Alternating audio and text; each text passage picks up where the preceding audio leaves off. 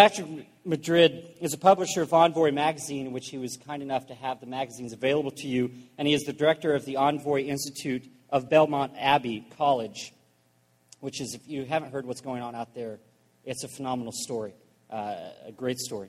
Patrick is the author and editor of 14 books and booklets on Catholic themes, including Pope Fiction, Search and Rescue, Does the Bible Really Say That?, and 150 Bible verses every Catholic should know.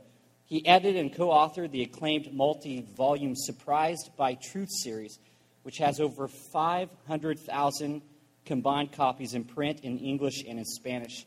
He is the host of 4 EWTN television series, including Pope Fiction and Search and Rescue, and he hosts the Thursday edition of EWTN's radio's Open Line broadcast. Edward Cardinal Egan actually said, the former Archbishop of New York, recently commented on the effectiveness of Patrick's approach to apologetics, saying, "How do you bring a friend or relative back into the church? First you pray, then you follow Patrick Madrid's advice in his book, Search and Rescue." Patrick and his wife, Nancy, have been married for 29 years and have been blessed with 11 healthy and happy children and 7 grandchildren, including one on the way. So I ask you to please give a warm welcome to Patrick Madrid. I didn't know I had turned your article.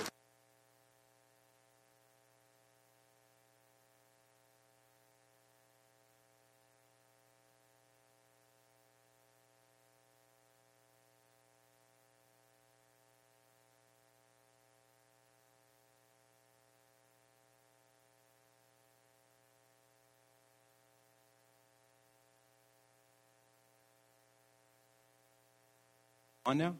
There we go. Thank you, Chris. I felt bad when you mentioned that I had turned down your article, but you're right, we do have very high standards, so just kidding. Send it back to me. Maybe we'll find a home for it in Envoy magazine. I hope you all got a copy of Envoy there. That's there in case the talks get boring. You'll have something to read during the talks. Thank you for the warm welcome. It's great to be here. I hope this won't be too distracting, this little gizmo up here. I was delighted to discover that I would be coming back to a place I had been before, which is the Catholic Center. What is it called where I'm staying? Spiritual Life Center. I'm there to stay last night and tonight, and of course some friendly faces that I have seen before, people I have met. So thank you for all coming back out. And I thought we would start off with a little bit of fun before we get into the serious work. And one of the things that I like to share with people is a hobby I have, and that's collecting bulletin announcement bloopers. And maybe you've heard some of these. I've actually found 2 on my own. One, for example, I was speaking at a church in North Haven, Connecticut, and in their bulletin for the prayers of the faithful that week, they were praying that there would be more vacations that would come out of their parish. And I immediately put that on my own personal list of prayer concerns.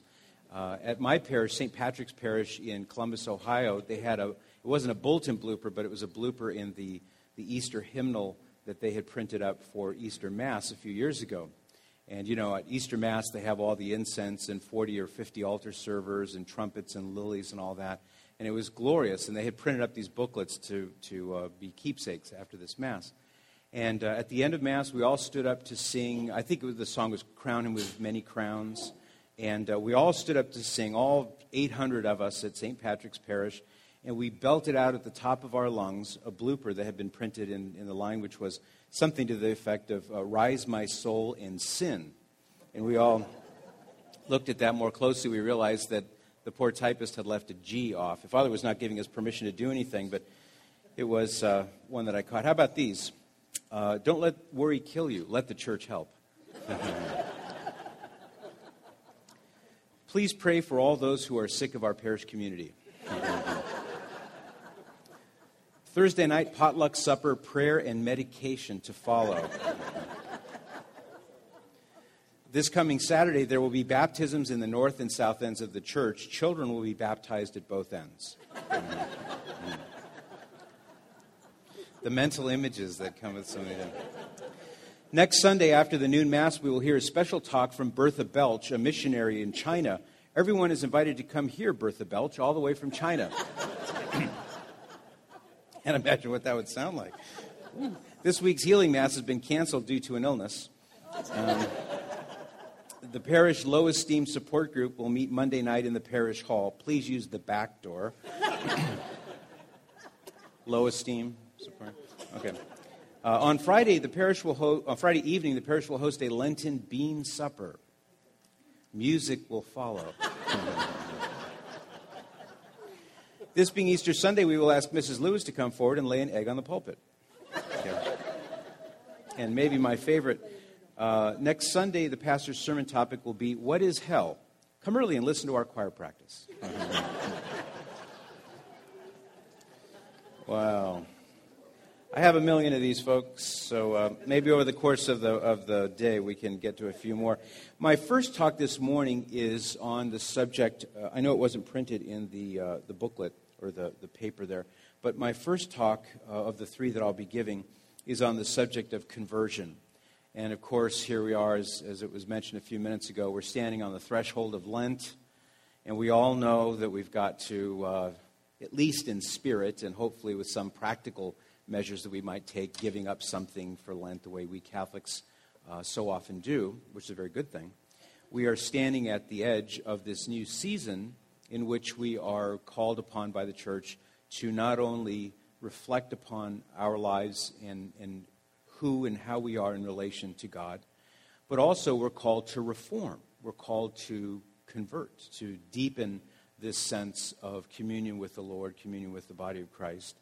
And so as I was thinking about this weekend, as I have been for the last couple of months, knowing that I would be coming here to speak to you, I wanted to share with you some principles that I've run across, some things that I've learned certainly from sacred scripture, from the great saints, and even a few incidents along the way that I myself have witnessed that I think are beneficial for all of us to think about when it comes to the issue of conversion. Now, let's take that word conversion as a term. If you break it down and look at the underlying Latin meanings and so forth, it's a very simple concept. It simply means to turn from one thing toward another. So conversion, in our case, is to turn away from all those things, whatever they may be, that are blocking us from having that more perfect union with Christ. The selfishnesses, the lusts, the appetites, the addictions, the hardness of heart, the critical spirits, all the things that get in the way, all the things that are incompatible with being the Christians that Christ is calling us to be. Those are the things that the saints are telling us, the gospel reading, all the wisdom of the church and scripture and tradition. Those are all constantly reminding us we have to turn away from those things and turn toward the truth. And the verse I'd like to use as the motif for my talk this morning comes from 1 Corinthians chapter 13. And it's 1 Corinthians 13, verse 11. Might be worth jotting down if you want to pray with this verse later. St. Paul says, "When I was a child, I spoke as a child, I thought as a child, I reasoned as a child.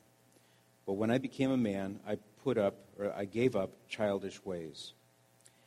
That's a very brief verse, but I think it says an awful lot, certainly for what we are about today. And that is that, we all have to take stock of ourselves and say, well, what is it in my life that is childish in comparison with Christian maturity? What I should be doing as a man or woman in Christ? What are those things? I gave a little list of some of them a minute ago. The appetites, the hardness of heart, the things of that nature. So it seems to me that what we have to do is implement that teaching of St. Paul in our own lives. And generally, what the saints tell us is that it generally does not require any grand flourishes. We don't have to do any majestic things or any very dramatic actions to accomplish this task. More often than not, the conversion that Christ is calling us to is accomplished day by day with little hidden, unseen acts, whether of mortification or of patience, and all the ways in which we tend to let ourselves wallow in those things we're turning away from. So it's not with any prescription for some grand gesture that I'm referring to now. It's rather, what are the things that we can do that are significant and powerful, but yet when we stop and look at them, we realize that they're actually more often than not hidden things in our own life. So what are those things? I break them down into three categories. The first is we have to have a conversion of our intellect. So our Catholic intellect. And these are in no particular order. You could order these however you want. So just the first one would be our intellectual conversion. Moving away from childish ways of thinking, childish approaches to our Catholic faith, to something more adult. There's also the spiritual conversion. Now, this is what we typically think about when we're getting toward Lent, the spirit of conversion, drawing closer to Christ, our thoughts, our emotions, and so forth. And then the third category would be our moral conversion. And moral conversion has to do with our actions. So we can break those down either by saying intellectual, spiritual, or moral, or we could say through our knowledge, through our thoughts and emotions, and through our actions. And so what I like to do is just cycle through all of these and give some thoughts for consideration, some things that I think are very helpful.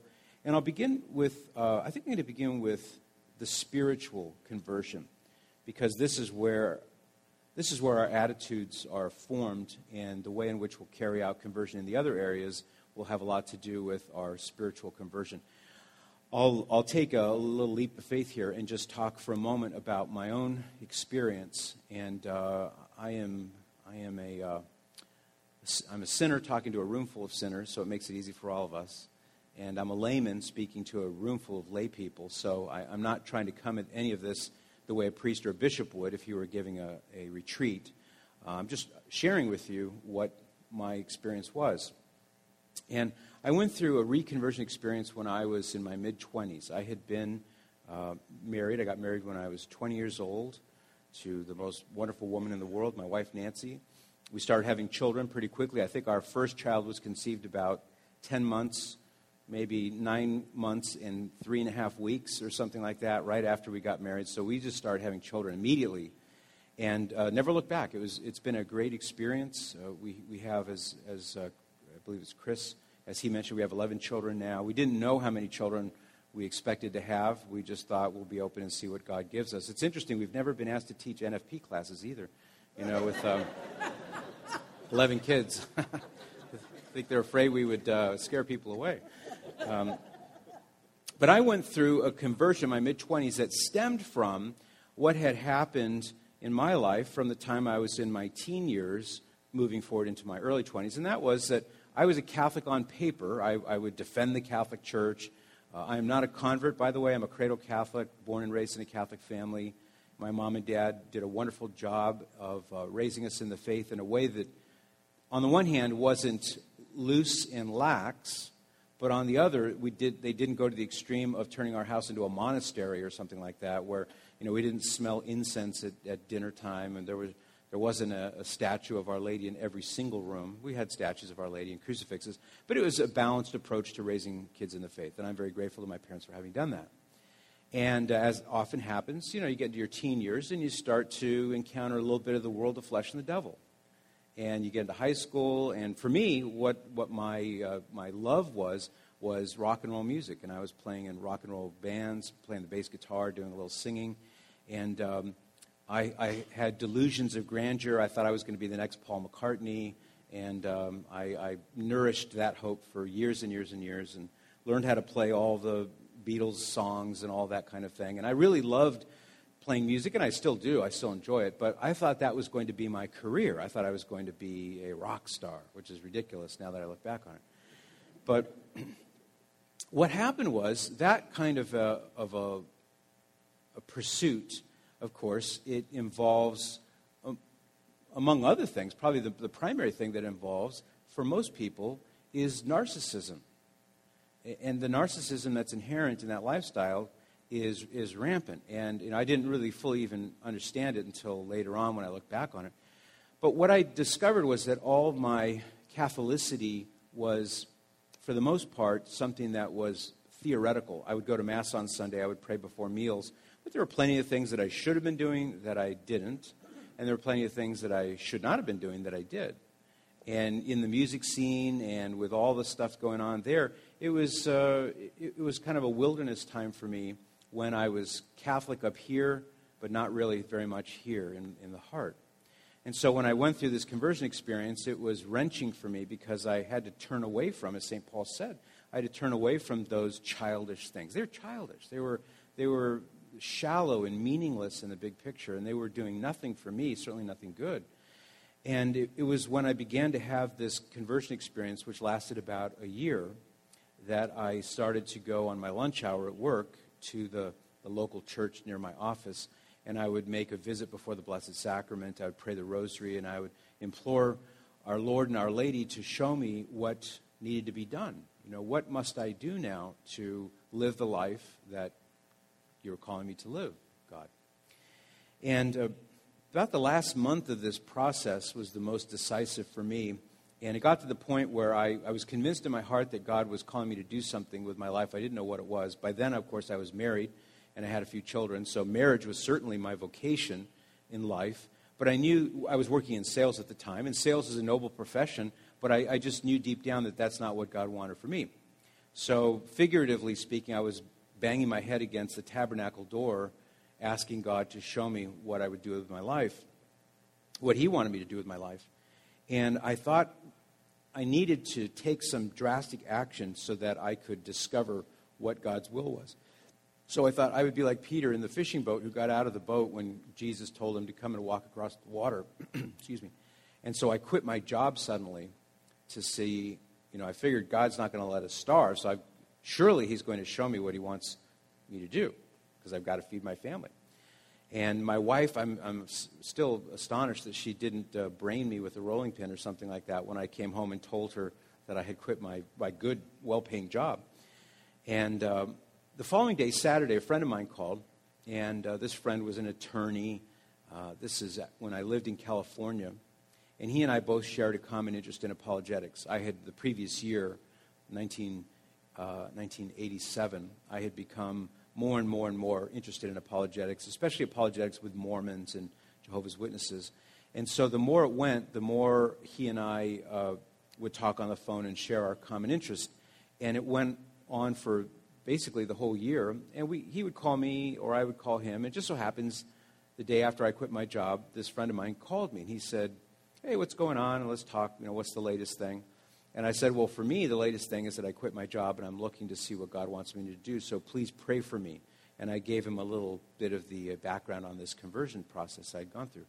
And he said, "Well, I can pray for you, but I could do something even better than that." He says, "I've decided I'm going to close down my law practice and I'm going to start a Catholic apologetics organization." He said, "Why don't you join me and we'll build this thing up and see what comes of it." And I said, "Nah, whatever it is that God has in store for me, it can't be that."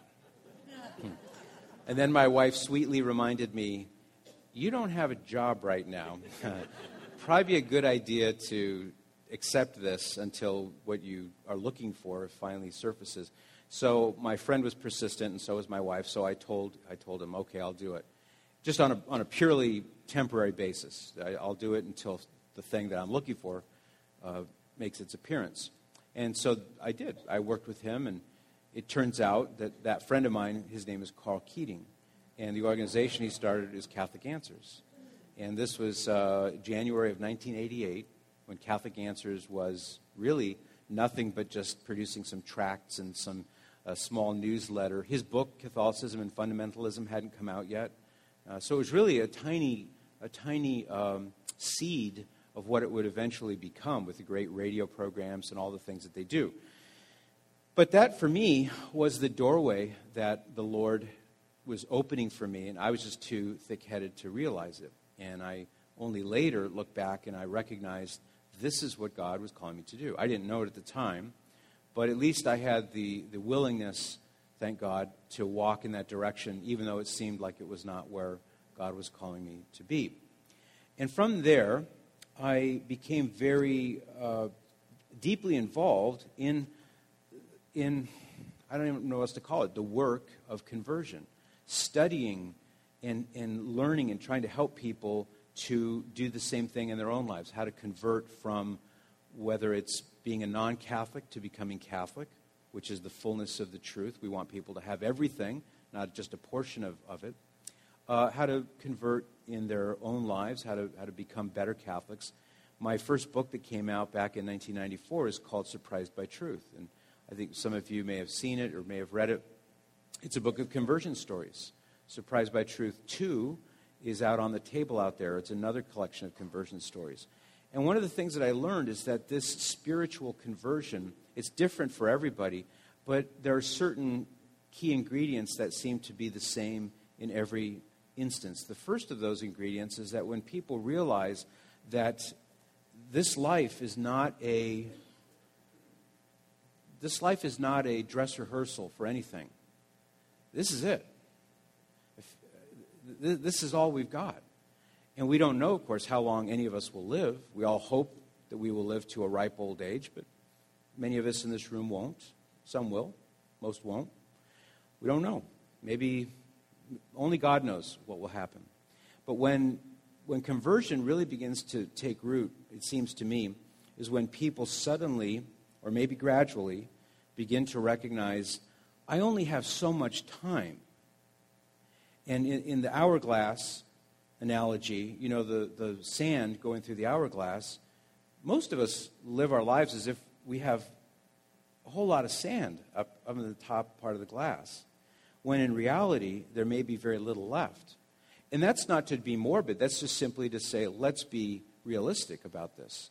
That, as Sacred Scripture says in Hebrews 9:27, it's appointed to a man to die once and then the judgment. And at that point, all of us will go to one destination or the other. So this is a huge point for people to come to grips with the fact that we have to do what Christ put us here to do, and that is to become ready for the kingdom of heaven, to be ready to go to heaven when the time comes. And for me personally, a large part of my daily conversion is a reminder of that Latin phrase, memento mori, remember death. You may see pictures, for example, of St. Jerome, the great biblical scholar. He's more often than not depicted as translating Scripture with a skull on the desk in front of him. And it wasn't that he was fixated on the morbid aspects of death. He had the skull there to remind him that in due time he would be dead. And it's a very sobering kind of thing, but in a good way. In other words, it helps us to realize I better be busy about the work that the Lord has given me because I don't know how much time I have left. The second part of the conversion that I've seen in others, I certainly saw it in myself, is a softening of the heart toward the things of God. Things that at one point might appear to be dull or boring or unimportant, praying the rosary, going to Mass, frequent confession, whatever those things might be. When the grace of God begins to penetrate our hearts and begins to move us to see that these weapons of the Spirit, especially prayer and the sacraments, that these are treasures of grace that so many of us just live lives ignoring them. I don't remember who it was that said this, but I think it's a great line. He said, we live like beggars on top of Fort Knox. You know, we have everything, the riches of the faith in every respect, and yet so many Catholics live as if we were destitute with nothing at all.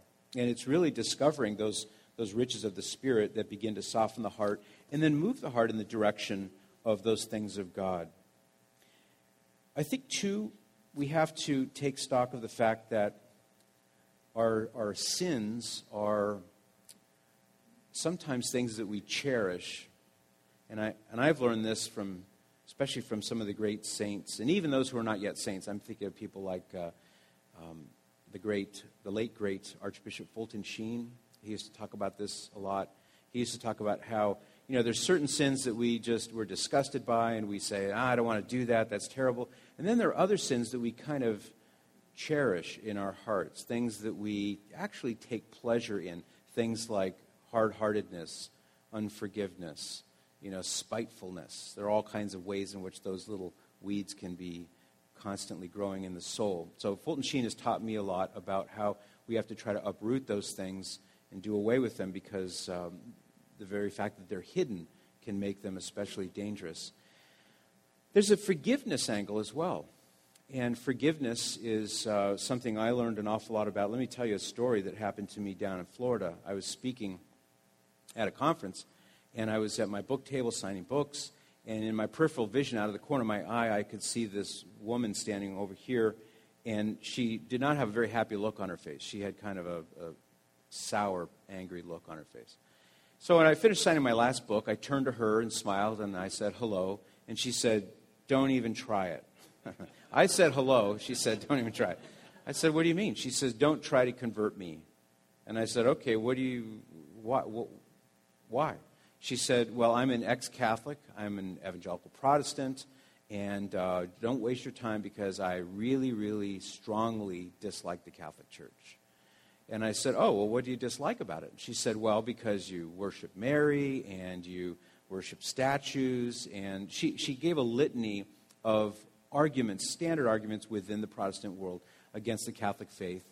And my first instinct, quite frankly, was to just crush those arguments. You know how in the old Westerns, when they would stand in the street in high noon, you got the guns here. You remember where the fingers kind of twitching on the gun, like that? That's how I felt, except for me, my Bible was right here, and I was just twitching, wanting to grab that Bible. And my desire was to just crush, bulldoze, whatever analogy you want to use, these, in my view at least, these dumb arguments. And she was very vehement in her dislike of the Catholic Church. And so I had this temptation to do that. But then at the same time, I felt this sentiment inside me, which I think was a grace of God, telling me, just be quiet, just don't say anything. And so it was very unlike me to sit there and listen to somebody trash the Catholic Church like that so vociferously, but I did. And after about 5 or 10 minutes, she got it all out of her system, or so it seemed, and she was no longer as worked up as she had been.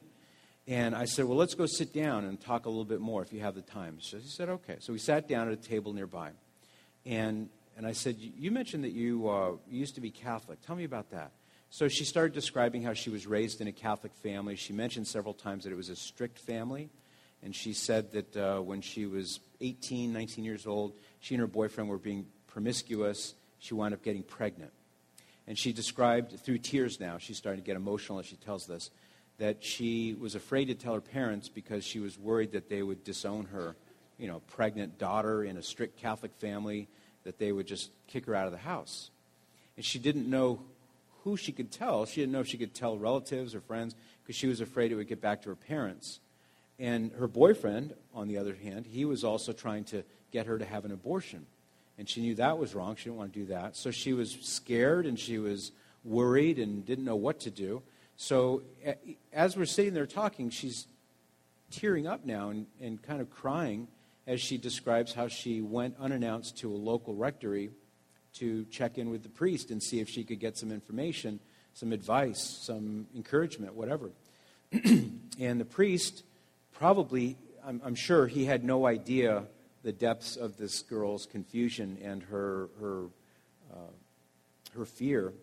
And he didn't take any time with her. He didn't pray with her or anything. He just told her, according to her, he told her, well, these pregnancy tests are often inaccurate. It's no big deal. Take it again next week. It's probably nothing. And listen, I got to go. I have to go on to my next appointment.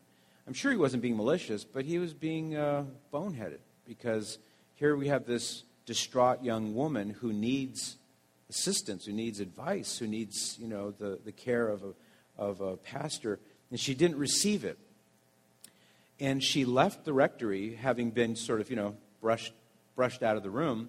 She left the rectory in tears and feeling worse than she did when she got there because now not even the priest is helping her. So what's she going to do? She gets in the car, and at that point her boyfriend is successful in convincing her to have an abortion. So they drive down to the abortion clinic, and they have an abortion. She does. And now, as she's sitting there telling me this story, this woman is weeping. And I felt unbelievably uncomfortable and ill-prepared. I had no idea what to say. I mean, what do you say? And she was describing some of the emotions that I can only imagine as a man that a woman would feel. The emotions of self-hatred and remorse and all of these things. So she's telling me this. She's crying, and I'm trying to think of anything to say. And at that moment, she said, and then I really began to hate that priest because he didn't help me.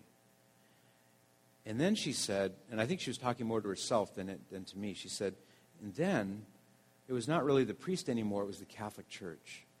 She said, I began to hate the Catholic Church because in her mind, the Catholic Church symbolized all this pain that she was feeling. She had to turn those emotions somewhere. She had to aim them at something.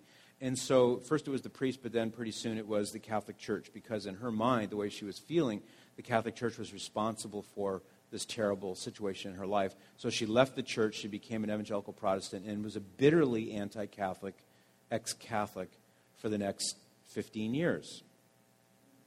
Fast forward to that day that I'm speaking to her. So for all that time, she had harbored this strong hatred of the Catholic Church. So there we are, excuse me, sitting at this table, and through her tears, as she's sort of, wiping her eyes and trying to collect herself, she's just gotten done telling me this cathartic, very, very personal and painful thing. And I, here again, didn't really know what to say to her, so the only thing I thought of to say was, you need to go to confession. And she looked at me as if I had said, here, hold this rattlesnake, She looked at me, and she said, what do you mean go to confession? She said, didn't you hear what I said? I hate the Catholic Church. There's no way I would go back to the Catholic Church. And I said, I heard you, but that doesn't change the fact that you need to go to confession. She says, well, I could never do that. What do you mean? I said, well, Jesus is waiting for you in the sacrament of confession. He can heal you. He wants to heal you. You just have to go. And she said, I don't think I could ever return to the Catholic Church. And I said, well, the door is always open. You can come back if you want to. But Christ is waiting for you. So we exchanged emails. Or actually, I gave her my email. I guess that's what it was. I gave her some books. I felt completely flat-footed. I didn't know what to say. And that was the end of it. That was the end of the conversation. She walked away, and I was left thinking, boy, what an idiot I was. I didn't have any good advice. I didn't have anything for her. And I got an email from her out of the blue 6-7 weeks later, and I had forgotten about the conversation until I received her email. And the basic message of her email was, Dear Patrick, you were right. I needed to go to confession. And what she told me in subsequent emails was, she said that my comment really irritated her, that this Catholic would have the temerity to say something like go to confession to a Protestant. And she said it really irked her, and she couldn't get it out of her mind. And some of that hatred that she had for the Catholic Church was now transferring to me, because I had made this impertinent comment. She said there were a few times when she woke up in the middle of the night, out of a deep sleep, with that thought in her mind, I need to go to confession. And the way she described it was, she said eventually she just broke down in prayer and said to God, I cannot believe that you want me to do this. But on the off chance that this is what you want, I'll do it. And she did it. She went to confession. And she was able to purge all that poison. She was able to seek forgiveness, find forgiveness. And joyfully, she was writing to tell me that she had come back to the Catholic faith. She had her marriage blessed. And she was back on track. And she was just so happy that we had had this conversation. And I, on the other hand, was dumbstruck because I realized that this is the work of God in the heart of another human being. I was ready to destroy the whole thing by wanting to crush her arguments with Bible verses. And it was that grace of the Holy Spirit that made me keep my mouth closed. I'm glad of that. But that story taught me an awful lot about the need of forgiveness, not only to forgive ourselves, but also to seek that forgiveness and to find that divine remedy that comes through the sacrament of confession. There's so much more we could say with regard to this spiritual conversion. I know that I'm speaking to a group of people who are already very well aware of that, but I think that it's important that we keep in mind that Lent is not simply about giving up candy or cookies or something like that, but it's that deeper turning away from those elements that are keeping us from Christ. This woman, Amy, she had to turn away from something huge, but thank God she did. The next area is the area of intellectual conversion. Let's talk about that for a few minutes. I have a theory that goes something like this. Having traveled the United States and Canada and even other parts of the world for over 22 years now, and speaking to Catholic audiences and getting to know Catholics at parishes everywhere, my theory is that the average adult Catholic has about an 8th grade education in the Catholic faith. Now, that's not intended to be disrespectful to any Catholic, certainly not to any of you. I don't mean to suggest that Catholics are not devout or that they don't love God or they don't pray. I'm not saying that at all. I'm not talking about their level of fervor. I'm talking about practical, formal education in the faith. Is it not true, tell me what you think, is it not true that for most lay Catholics today, their formal training in the faith ended when their confirmation classes were over? It's true for most Catholics. And my theory then means, practically speaking, that we have several generations of Catholics now who have about an 8th grade knowledge of the faith. And this is a very dangerous situation because not only are there many groups out there that are actively searching for Catholics, Jehovah's Witnesses, Mormons, many of the Protestant groups that are out there. You know the big mega churches that spring up on the edges of town? And did you know that those big mega churches are filled with ex-Catholics? Some of them are predominantly former Catholic, these big mega non-denominational denominations. So this is a big problem. Let me ask a show of hands. How many of you know somebody who's left the Catholic Church? How many of you have ever been asked a tough question about your Catholic faith and didn't have a good answer? And how many of you don't like to be asked to raise your hands in public?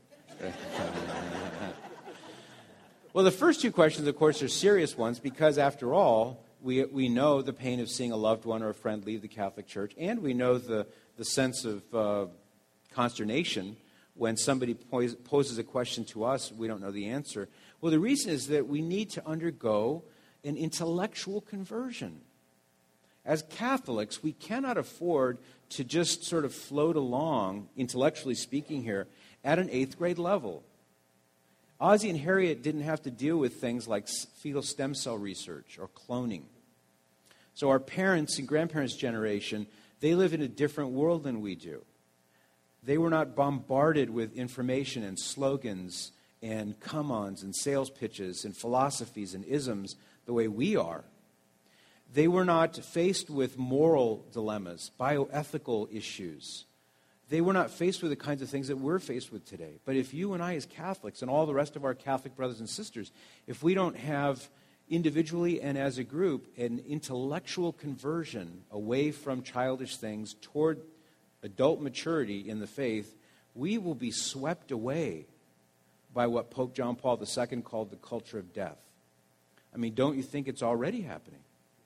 Look what we're up against. So I can go on talking about the problem. I'd like to simply specify a couple of things that I think are important. Number one, we have to take advantage of the resources that we have available to us. You know, what was it that St. Paul said? He said, where sin abounds, grace abounds all the more. And I think that there's a perfect connection between that and modern technology.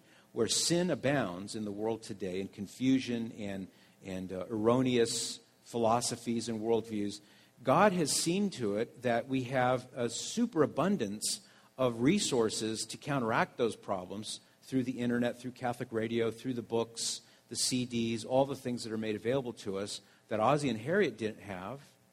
They didn't need it back then. But we need it now, and God has seen to it that we have it.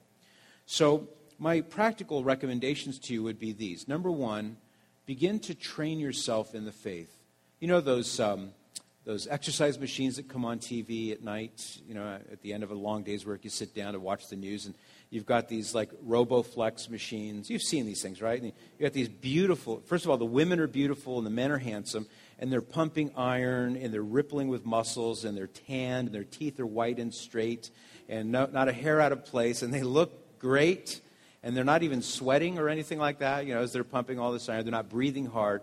It's, you know, partly an artificial image, but what they're trying to sell there is the notion that if you exercise, you'll be healthy and you'll be happier and you'll look better. And that's true. But it's also true that we spend all the money on these exercise machines that take up space in the garage or the basement gathering dust because it's, on one hand, it's a great idea, but on the other hand, it takes a little bit of work. I'm going to make it easy for you. You already have the two working parts for a RoboFlex for your Catholic intellect. The first one is sacred Scripture. You all have a copy of Scripture. If you don't, it looks like the bookstore there probably would have some copies of the Bible if you could get some. This is the first working part. The second working part is the Catechism of the Catholic Church. If you want to just master the basics or just reclaim information and knowledge that maybe has slipped away from your memory bank over the years, as it always does for us, those are the two things that I recommend. And my suggestion specifically is to spend 10 minutes a day, and any time of the day that works for you, but spend 10 minutes a day religiously, faithfully, reading one chapter from the Gospels and read 3 paragraphs from the Catechism of the Catholic Church. I would say begin at paragraph 1 and just work your way forward. And if you do this, I can pretty much guarantee you, in 30, 60, 90 days, you're going to have a noticeable, perhaps even a startling increase in your knowledge of the faith, what the church teaches and why.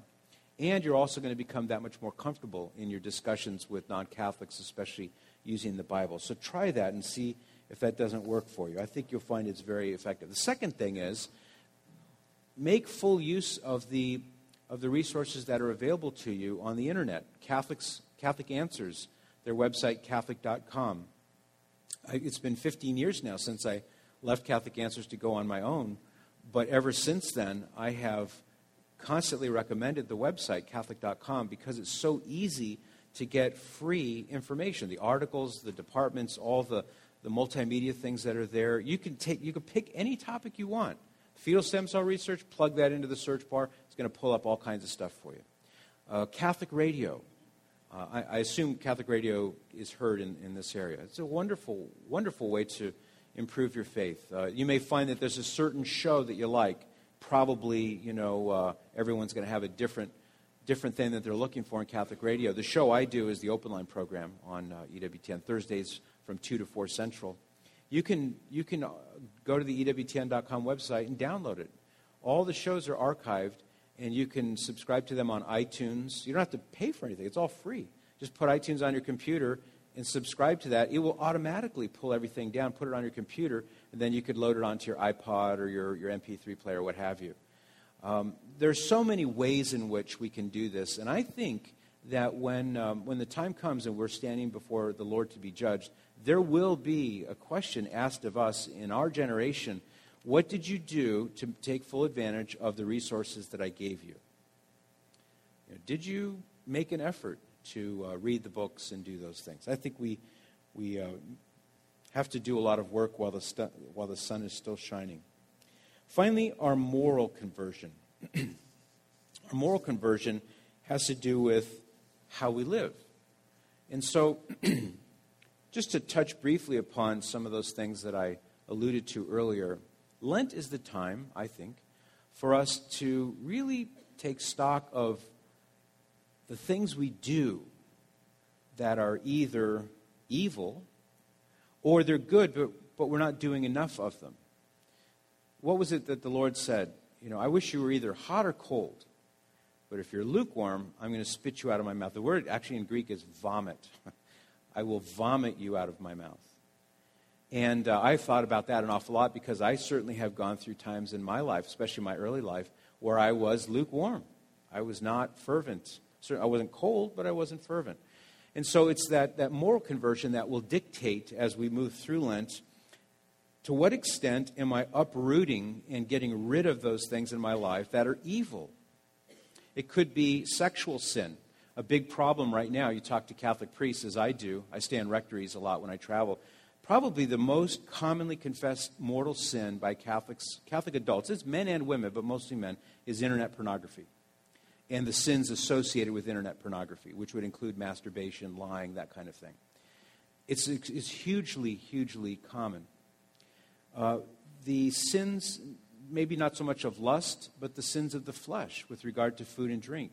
Gluttony, drinking too much, substance abuse perhaps, abusing prescription medication. I don't know all the ways in which it can be done, but certainly those appetites are there. We have to uproot those things that are evil.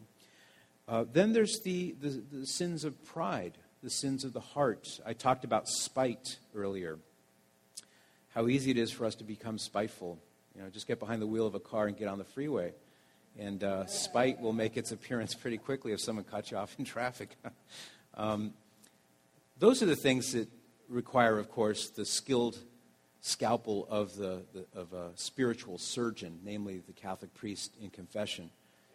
But before we make it to the confessional, we have to do a lot of introspection and preparation in analyzing ourselves and saying, am I hard-hearted? Do I cherish a sense of not forgiving somebody because of something she did to me 10 years ago? And I've never forgotten it, and I've never forgiven her, and I've always been aloof and cold to her. Those kinds of things. And then on the positive side, what are the good things that Christ is calling us to do? This is part of that moral conversion. What are those good things that Christ is calling us to do that either I do but not very much of, or I don't do at all? The sins of omission, as we say in at Mass when we talk about, I am sorry for the sins that I have committed and those that I have failed to do, what I've done and what I failed to do. So everyone, each in his own way, has to begin to determine what those things might be. It could be almsgiving. Think about almsgiving for a minute. This is one of the most commonly repeated themes in the New Testament, was to give alms. Nowadays, almsgiving has been really prettied up with tax deductions and incentives and free love gifts and things like that. I think we have to do a better job as Catholics, not just giving to the needs of the church. We always have to do that, of course. But let's learn how to be more person-specific. Individual people who are hurting. There may be somebody who's out of a job. A lot of people are these days. There could be a family with a sick family member or something like that. And most people are very good about doing things like bringing dinner over, and that's a wonderful way to do it. But there are people who can't pay their heating bill, Put $100 in an envelope. Everybody can find a different way to do it. And I'm not here, of course, to give you an exhaustive list of them. But I do think that we have to be willing to do that. And that leads me to my final few points, and those are these. Number one, we have to not be afraid to live the truth of the Catholic faith, the truth of conversion. We can't be afraid to live it. One of the most common problems among lay Catholics in our generation is contraception. And contraception is so widespread and such a big issue that sometimes it's almost sometimes it can be difficult to speak about that. I know many priests who feel that way. I can't talk about contraception from the pulpit because people will get up and walk out, I've had some say. Or they'll write letters to the bishop or, whatever. But the thing is, and here as a married man with a big family, I know what it's like, and it's a one-income family, by the way. I know what it's like. I know the temptations. But contraception, I'll use this as an example of what I'm referring to here about not being afraid to live the truth. There are many ways we could approach it, but I'll just use this as an example. We are up against the culture of death. We're up against this mentality that sees life as purely utilitarian. It's useful insofar as it either gives pleasure, think about pornography, or that it makes money for me, or it entertains me. So if a human being will do one of those three things for me, if it makes me money, gives me pleasure, or it entertains me, then okay, great. I have use for that person. The more our generation seems to unwind, the more it seems that we need to be stalwart and heroic in our efforts to live the faith. And I'll use this example of contraception as one of many examples. One night, my wife and I were at Olive Garden, and our youngest son had just been born. He's now turning 9 years old, so he was just a little infant at the time. I'm going to go a couple minutes over, but I'll keep an eye on the clock for you. So we went to the Olive Garden to get away from the hubbub of the house and all that. So Nancy and I and little Stephen in his bassinet, we go into the Olive Garden, sit down to have a nice plate of lasagna. And the waitress comes over and she says, "Oh, beautiful beautiful child. And you know how women are so maternal, and so the questions were coming like, how old, boy or girl, that kind of thing. Well, then she asked Nancy a natural enough question. She said, is he your first? And so Nancy looked at me across the table, and with her eyes, she silently said, do you want to tell her? And I looked back at her and smiled, meaning, no, you go ahead and tell her. So Nancy said, he's our 11th. Now, you may remember the TV show Sanford and Son, where he would grab his chest and kind of go like that. Well, this waitress did something similar to that. She couldn't believe it, 11 kids. So she ran off. She got 4 or 5 other waitresses and brought them over to the table. And they were just agog, and they were they just couldn't believe it, and 11 kids. And, the obvious thought on their mind was, you guys are crazy. And then they started talking about their own contraceptive habits. One of them said, well, I'm on the pill. We had 2 kids, and that's it. No more for us. And the other one said, yeah, well, I got my tubes tied. We got our boy, and now I've got my tubes tied because we don't want any more either. And then the other one said, they each went through what they're doing to prevent having children.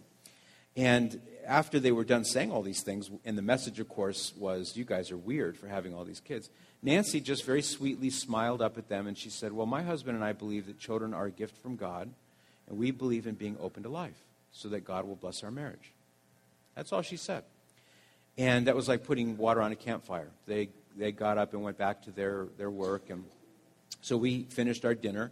And when we paid the bill and were walking out to our car at the far end of the parking lot, I heard footsteps running up behind us. And I turned around, and it was our waitress. And she had come running out of the restaurant and had run all the way down the length of the parking lot to where we were getting into our car. And she came up, and under the light of the street lamp above, I could see tears in her eyes, and she said, I just didn't want you to leave without saying thank you for what you said in there. And Nancy said, well, what? What do we say? She said, what you said about children being open to life, or being open to life, and children being a blessing from God.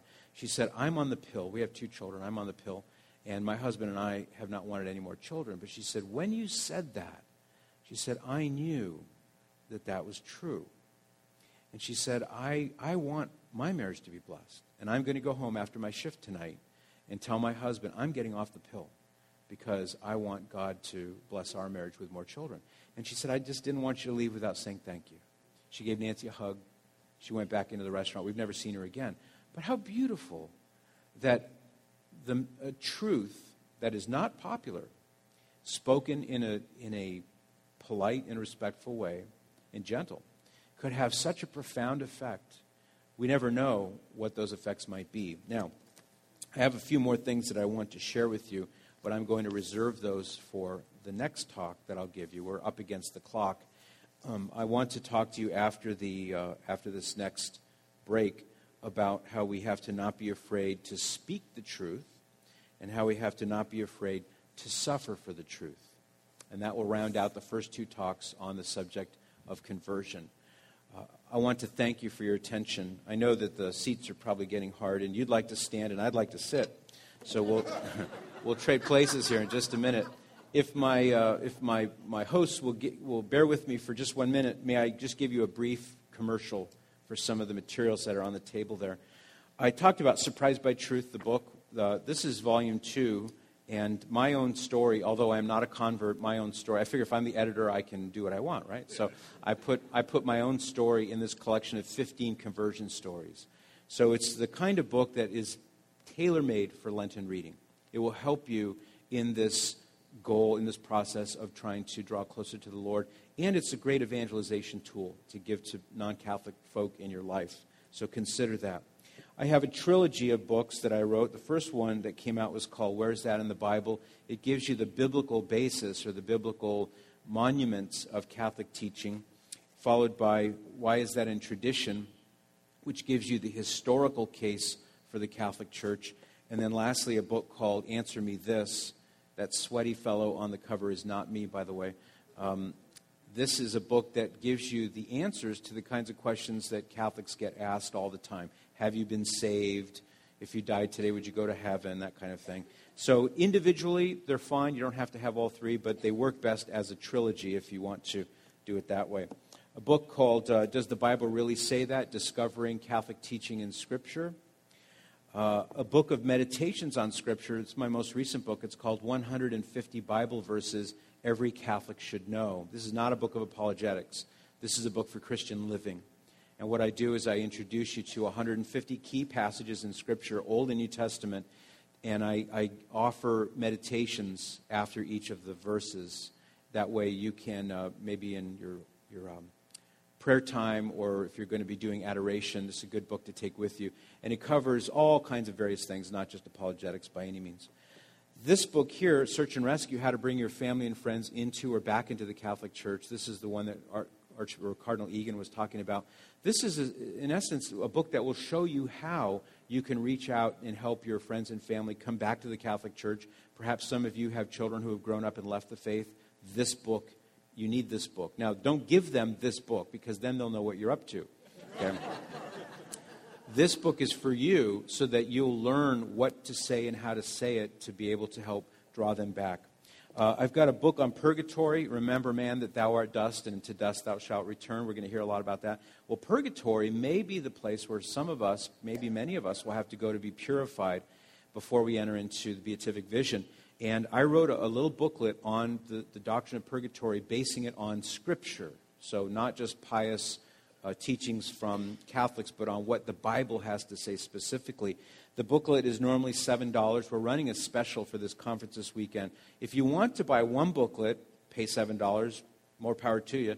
If you want two for $5, that's how we're selling them. So we brought an extra load of these books. So you walk up to the table and you say, you want two of these, so $5 you have two, one for yourself, one to give away to a friend or an enemy. Lastly, some DVDs. This one is on Why Be Catholic. I'll talk about that later today. This is on Where Is That in the Bible. These are DVDs. There are 2 discs in each one, and each of them will show you how you can explain your faith to others. We have some CDs. I won't get into all that, but those are there for all of you. I'm happy to sign books as well at any time during the day. Thanks very much, and I'll see you at the break. Thank you.